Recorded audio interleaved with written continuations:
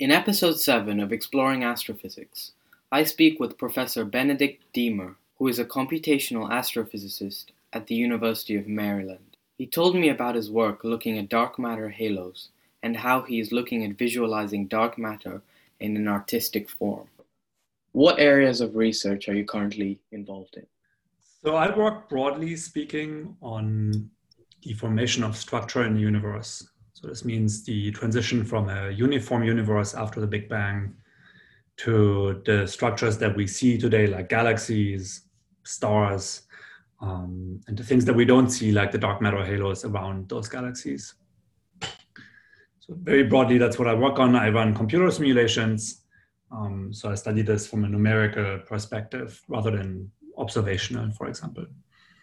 Okay. And within this, I work on a few different topics. I work on the shapes of dark matter halos. So these are the big balls of dark matter that the galaxies sit in, how they come to be, how they evolve, how we can define them, whether they have a boundary, questions like that. And I'm also interested in how the galaxies form at the centers of these halos. Looking at these dark matter halos, how are you trying to observe them? What tools are you using?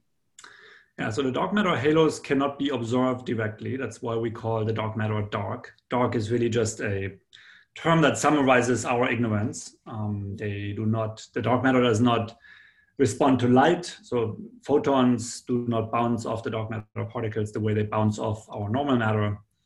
And that means that we have currently at least no hope of seeing it directly, though people are still trying. The only thing that we can see is the one interaction the dark matter does seem to have, which is the gravitational one. And so we see its effects on the universe gravitationally. And I'm not in the business of trying to observe the dark matter per se, but I do work on figuring out ways that the dark matter might leave imprints in things that we can see. So for example, we came out with this idea that dark matter halos might have something akin to an edge, basically like a point where their density drops precipitously. So where they go from sort of medium density to really low density in a relatively short, sort of in a little radial shell, if you will. Mm-hmm. And so something like that would only happen if there is dark matter. Right? So this is, in this case, a phenomenon would be specific to dark matter that does not collide with other particles. And then again, there are ways that we might be able to see that, for example, because the little galaxies that fly around bigger galaxies would also do the same thing. And so you would also be able to see that edge in those little galaxies, in those so-called satellites. And that has been observed, for example. And so now I think that's actually a very strong indication that there is dark matter. And not that we need to convince anyone, most people are plenty convinced that there is dark matter, but it's still really good to come up with new ways to see it and test it. What other methods do you think there are that you can indirectly detect these phenomena? Oh, there are many. I would have to think to give you a complete list. So starting from the beginning of the universe, you cannot explain the cosmic microwave background without dark matter. So you're probably familiar with this concept, right? That we are getting microwaves from everywhere in the sky, and they were sent out about 380,000 years after the Big Bang, when the universe cooled down enough for it to become transparent to this kind of radiation. And back then, the radiation was a lot more energetic. Everything was a lot hotter. And it's just been traveling through an expanding cosmos ever since and kind of stretched out and become less energetic. And that's why today we see it as microwaves. And that radiation carries a pattern which tells us about the over and under densities, so the patchiness of the universe at the time when it was produced. So almost, 380,000 years is such a short time, cosmically speaking, that it was almost right after the Big Bang. Mm-hmm. And so the patterns in that patchiness tells us about the kind of stuff that the universe must have been made of at that time. And you can actually not explain that patchiness without dark matter. It's actually a very strong signature. So when people make it sound like we only know about dark matter from observing galaxies, that's not true. We know about it from this very large scale cosmological observation. But then as you go down to later times and smaller scales, you find it basically everywhere. The way it was first noticed was in galaxy clusters and big conglomerations of galaxies, where the galaxies are moving too fast for there not to be any dark matter, by which I mean, when you think about galaxies being pulled in by gravity and being flung out by their speed, like a little rock that you would whip around on a string, if they move too fast and there is not enough gravity to hold them in, they will just fly out, they will escape. And so people, even in the 1930s, realized that when you look at the velocities of these galaxies, they are simply too high for there not to be some extra mass holding them in, or for gravity to be stronger for some other reason. What properties of dark matter do you have apart from that it doesn't interact with photons and that it interacts with mass? Yeah, I mean, that's the $1 billion question, I guess, right? That's the question that we're fundamentally after, the particle nature of dark matter, assuming it is a particle, right? I should always give this caveat. There are some people who work on other theories, maybe such as modified gravity theories or something like that. But assuming that dark matter is a particle, then you have its mass. How big is it? That's sort of the number one most important thing. Does it have any interaction, any cross-section, as it's called, with normal matter? And so, for example, if you shoot a dark matter particle past an atom in your body, is the chance of them interacting really zero, or is it just very, very small? That makes a big difference, because if it's very small, then we might still hope to detect it one day by building better detectors. If it's really zero, then we're out of luck, right? And so right now, the search has been on basically for smaller and smaller cross sections. And we've now gotten to a point where I think people are a little desperate, in the sense that it is seeming less and less likely that this avenue will lead to success. But we have to be careful, because this has only been done in a very specific range of mass of the particle. And there is actually a huge imaginable range of masses. The dark matter could be kind of heavier than a proton, like the protons in the atoms in your body, or it could be way, way, way, way, way lighter even than an electron. And we really don't have any indication either way at this point.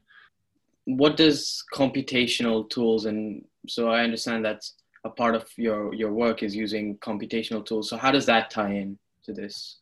Yeah, so because we cannot observe the dark matter, we need to understand its behavior theoretically. We need to predict what it would be doing if it does in fact exist. I'm just making predictions theoretically that we can then validate against the things that we do see in nature. For example, the speed of galaxies and clusters and so on.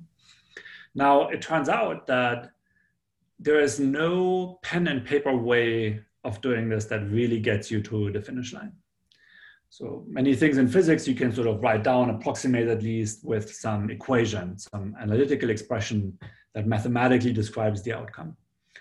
But what dark matter does turns out to be way too complex in terms of the structures it makes. So when you start with an almost uniform universe where everything's distributed evenly or almost evenly, minus these tiny little patches that we see in the cosmic microwave background, what happens is that gravity pulls the denser patches together.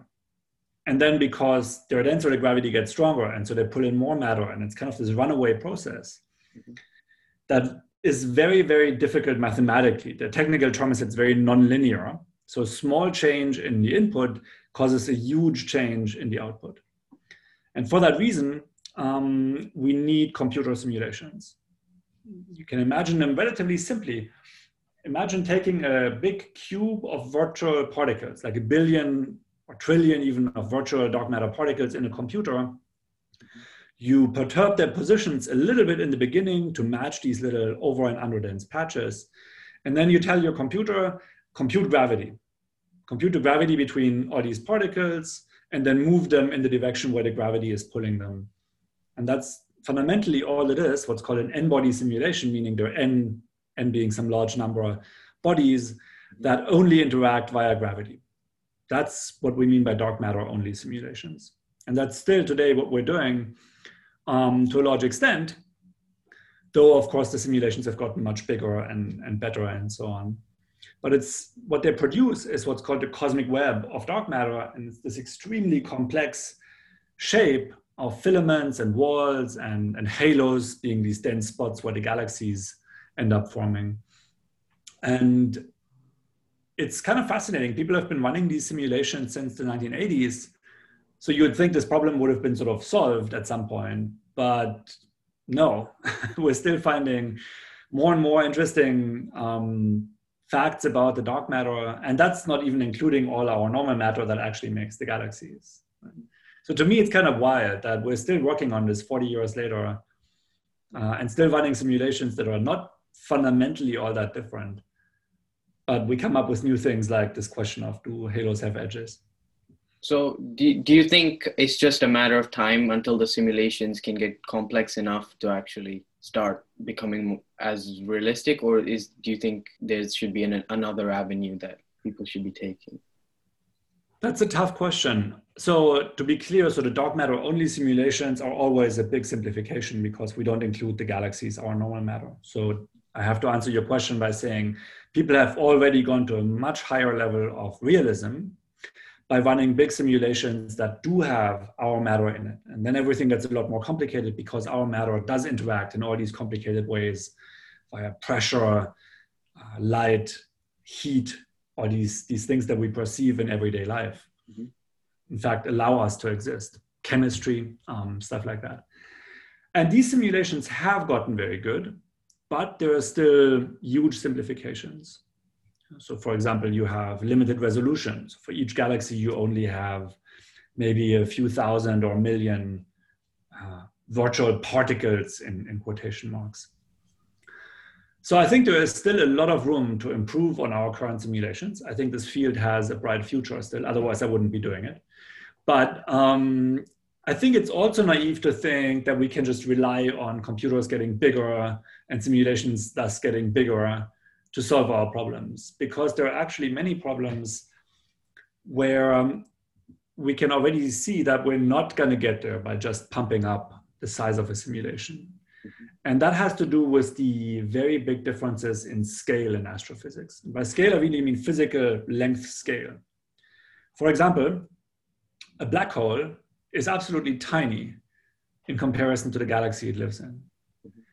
And so in your simulation, it's not just that you need to add a little more resolution to your galaxy and then you're going to sort of correctly get your black hole. No, you would have to simulate a galaxy with an unimaginable number of resolution elements to ever get down to that scale where, say, the black hole is eating up matter and growing and spewing out stuff, which is then important again for your galaxy.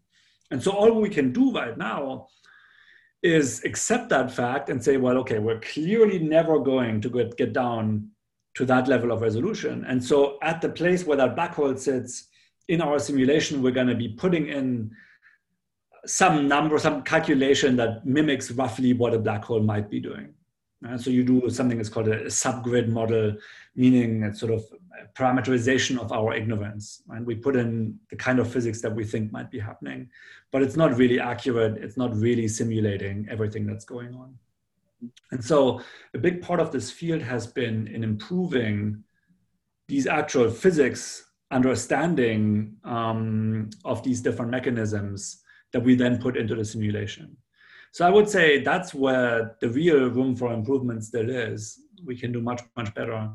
But I think we should also be honest and admit that we will probably never be able to completely simulate the universe, and that's okay.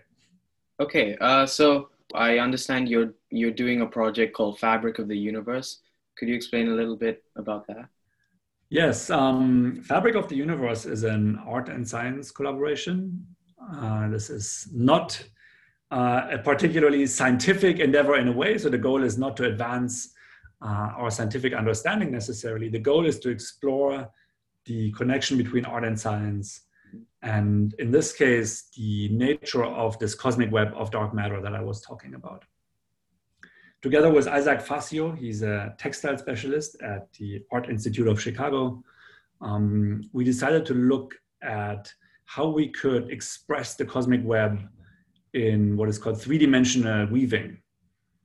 Three-dimensional weaving is a technique where you weave a fabric on a normal weaving loom that would make your t-shirt or jeans or whatever. But you put in a clever pattern that then allows the fabric to unfold in 3D. And Isaac is a specialist in designing these kinds of patterns. And we wanted to not just make a visualization, to be clear, right? So when I say express the cosmic web, we were looking for shapes or forms of fabric that would capture its essence, that really break it down to the very simplest, types of structures that you would encounter. The idea here is not to make some hyper-realistic impression of what happens in the simulation. And so based on this, we've done a few installations where we exhibited these woven shapes. But some of the data is directly taken from simulation. So we do try to have a direct connection to the science and to the computer simulations in our works. That's very, very interesting. I never thought that art and science could be so interlinked, and I've looked at some of the photos and it really does look incredible, like being able to visualize the data like that. Well, there are actually quite a lot of people who do art and science. There have been a few really cool collaborations. Yeah, so I just wanted to go back to your research with galaxies, and I think you mentioned centers of galaxies. So what are you working on in there? So I actually have not worked on galactic centers myself. I've left that to others. I'm currently interested in the question of, do our simulations produce the right amount of gas in these galaxies? So a lot of galaxies is in stars. That's what we can see in the sky. But actually between the stars, there is a ton of gas. It's very thin gas, equivalent to like a much better vacuum than we can make on Earth. But then space is big, so it still adds up to being quite a lot of gas. And I think the simulations have gotten very good at producing the correct amounts of starlight. That's partly because that is the first thing that people want to reproduce because it's the easiest thing to measure. But I'm not so convinced yet that the gas in these galaxies is actually right. And we're starting to see that in the real universe. So right now, one thing I'm working on together with students is to compare what we see in simulations to certain new observations of gas in real galaxies. And that sounds a lot easier than it is because it's not just comparing sort of apples to apples from the get-go. There are many things that we cannot really reproduce in the simulation. And so then we have to do calculations and sort of imagine what they would look like in the real universe. And in the observations, you're also never actually observing the thing you want to be observing. You're always observing some proxy for that thing. And so these comparisons can get quite complicated. So that's very interesting. Your research is incredibly interesting. So I wanted to thank you for coming and speaking to me. Yeah. Well, thank you. And it was my pleasure. Yeah. Good luck with your podcast. I think it's really cool you're doing that. Thank you.